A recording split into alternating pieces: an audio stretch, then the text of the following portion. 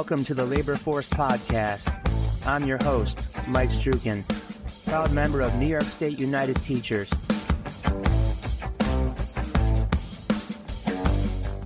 UAW, UAW, UAW. Workers at Hyundai's Seoul U.S. plant in Montgomery, Alabama, have announced a major milestone in their campaign to join the UAW, with over 30% of auto workers at the plant having signed union cards. So that's another one.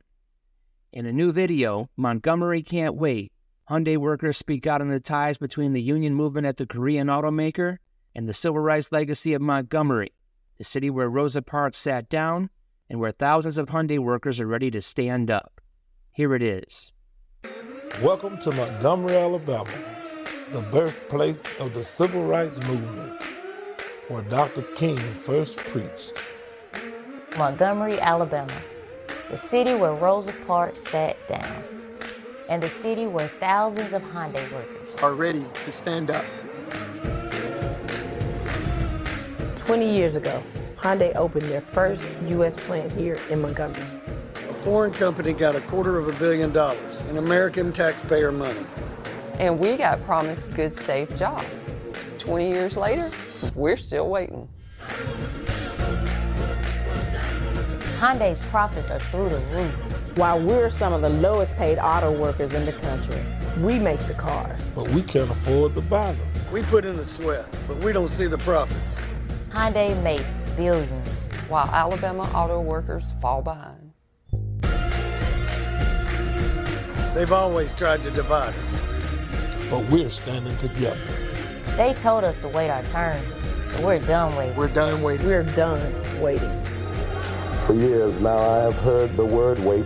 This wait has almost always meant never. Hyundai workers can't wait. Our families can't wait. Montgomery can't wait. We're ready to stand up. Stand up. Stand up. Stand up. Stand up for righteousness. Stand up for justice. Stand up for truth. And lo, I will be with you, even unto the end of the world. The announcement marks the third major breakthrough in the national movement of non-union auto workers organizing to join the UAW in the wake of the historic stand-up strike victory at the big three auto companies. Over 10,000 non-union auto workers have signed union cards in recent months, with public campaigns launched at Volkswagen in Chattanooga, Tennessee, and Mercedes in Vance, Alabama, while workers at over 24 other facilities continue to organize. Some of the workers' stories are unbelievable, and from a company, of course, generating billions in profit. From the UAW's press release, "I'm getting close to retirement, and the company has literally broken me down," said Drina Smith, team member who has spent most of her 19 years at Hyundai in the paint shop and has had rotator cuff surgery on both shoulders and carpal tunnel surgery in one hand. "We need compensation for that for when we retire, not just a cake and a car discount for a car we can't afford to buy because we won't have any income. We need a real retirement. We need to win our union." "My oldest son works at the plant over on General Assembly," said Dwayne Naylor, who currently does body shop quality control. "I went through 14 years in GA, and I know what it'll do to your body over there. I don't want the younger generation to go through what we did. Over the last 10 years, most of my raises have been just 12 or 13 cents an hour. The price of their cars, they go up every year, but my pay don't. If we don't get the union here, our pay will never keep up. I was a temp at Hyundai from 2014 to 2017. I made $11.03 an hour the entire time," said Ronald Terry, a team member on Final 3 and 5 in General Assembly. "They kept saying, just wait a little longer. You'll make it to full-time. I finally did. The pay is still mediocre. With the union, we can bring our pay and benefits up to a higher standard. That's how you motivate your workers. It's not just good for us, it's good for the product we produce." "When you're injured, management pushes you back on the line too soon," said Peggy Howard, who works on F1 Final in General Assembly. "I had surgery on my rotator cuff in September, and I had to go back to work the last of December. I didn't get the 2 weeks ramp up, and now I'm having pains all over again. I had a cortisone injection 3 weeks ago. I'm about to go back for another injection. If that doesn't work, The doctor told me you'll have to do the surgery over again. We need to make our jobs safer. We need the union. Here's when I knew we needed the union, said Quishel Liggins, a quality inspector at Hyundai. My youngest son had a basketball game, and I scheduled a half day of vacation time. Someone was supposed to come to the line to relieve me, but no one came. Finally, I clocked out and I missed the first quarter of his game. They still wanted to write me up for job abandonment. I had to go in front of team relations, and I explained what happened, that I was legit in having this personal day. And my group leader stopped me and said, this job is more important than your family. At that moment, I just froze. That was sickening. I knew things at Hyundai had gone too far. Yeah, there's no stopping now. It's only a matter of time as this momentum builds and builds. These workers aren't scared. They're beat down and fed up. Capitalism's ultimate jig is ultimately up. So again, stay tuned. They're only getting started.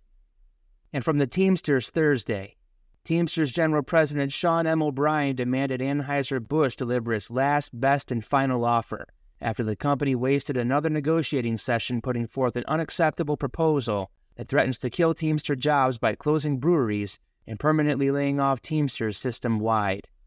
After refusing to commit to protecting Teamster jobs since mid-November, Anheuser-Busch executives returned to the bargaining table this week with an offer to butcher the good-paying jobs behind its products.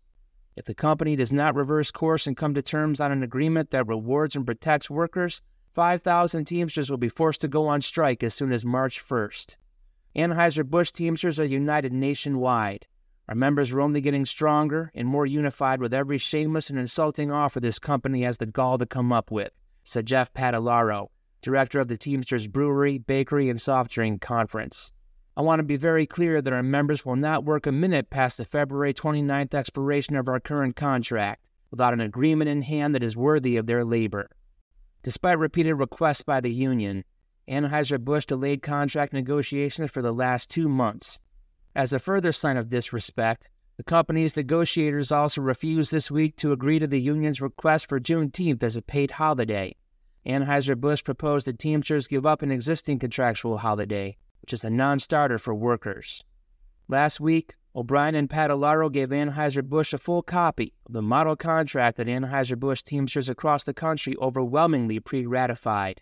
With 94% approval by workers, the model agreement includes language protecting jobs, recapturing lost union work, increasing retirement benefits, and boosting wages. On December 16th, thousands of Teamsters at 12 Anheuser-Busch breweries voted by 99% to authorize a strike should the company fail to reach an agreement on a new 5-year deal.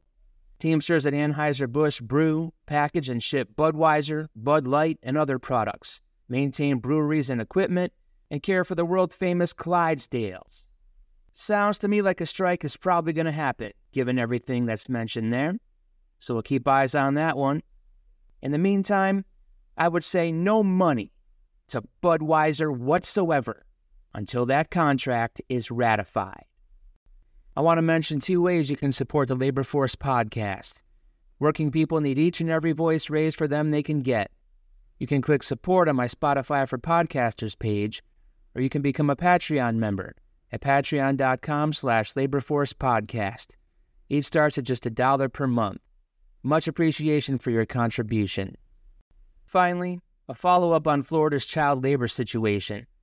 As reported by the Associated Press, a year after Florida enacted a new law making it more difficult for employers to hire immigrants in the country illegally, the House passed a bill Thursday to let 16 and 17-year-olds work longer and later hours.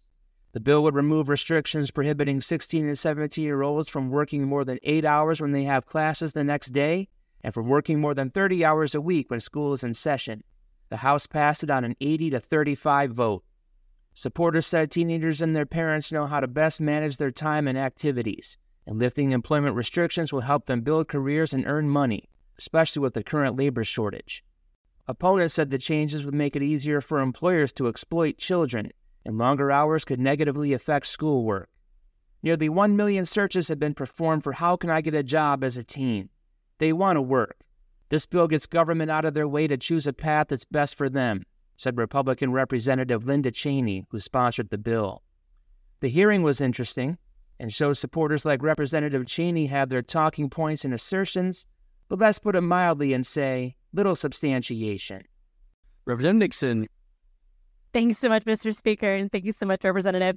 I'm curious about just the mental health impact, of your bill. So you see before the mental health professionals observe that working helps stabilize people struggling with mental health conditions, maybe helps manage their emotions and learn to get along with others. But could you also provide data or evidence that states kids who work longer hours during the school year, for instance, more than 20 hours a week or 30 hours a week, perform better academically than those kids who work less? Is there any data to support that? Representative Cheney.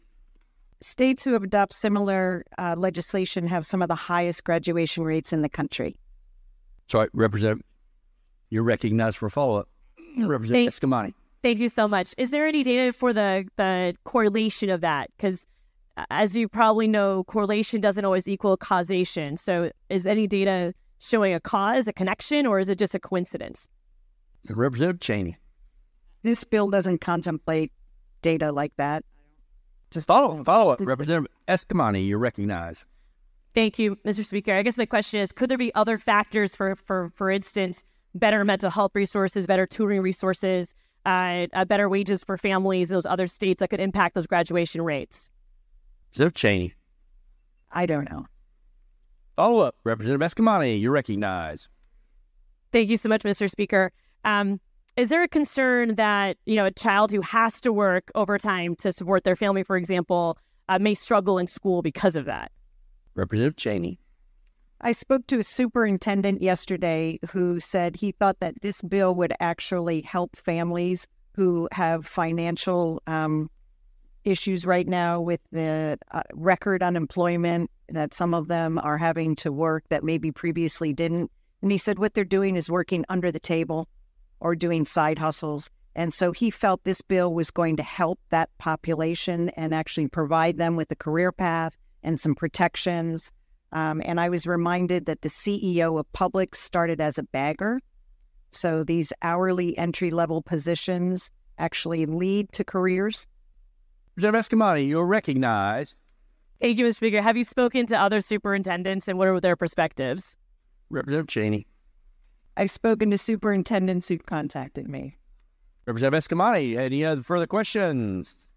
You're recognized. Thank you, Mr. Speaker. I know in your introduction you mentioned the nearly 1 million searches have been performed on how can I get a job as a teen. Where's this data come from? Is it Florida-based? Do you have information to verify that teens are searching that versus adults searching that? Where's the foundation for that stat? Representative Cheney, you're recognized. That's our dear friend, Mr. Google. Mr. Google. You can't make it up. You just can't. The Senate has a similar bill that doesn't go as far as the House. Republican Senate President Kathleen Passidomo said she's heard too many concerns from parents about young people working all hours of the day and night and not sleeping and not getting an education. The Senate bill needs approval from 2 more committees before reaching the full chamber.